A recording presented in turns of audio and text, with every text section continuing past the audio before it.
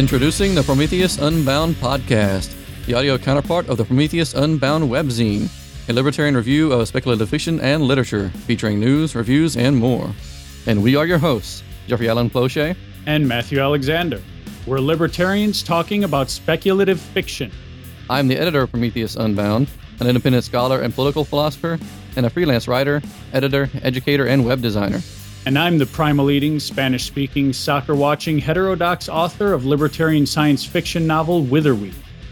Join us as we interview your favorite authors, editors, and libertarian scholars, and discuss science fiction and fantasy in books, movies, and television.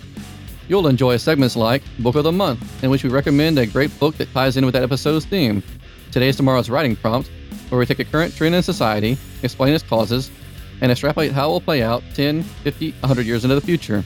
And Fiction Forecasts, in which we talk about upcoming books, movies, and TV shows, and predict our reactions. As well as audio reviews, tips on writing, marketing, publishing, tools of the trade, and listener feedback that we can read or play and respond to on the show.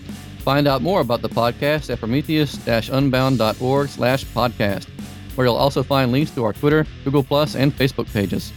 You can send us voicemail feedback by calling 225-257-9596 or using the Google Voice widget on the website.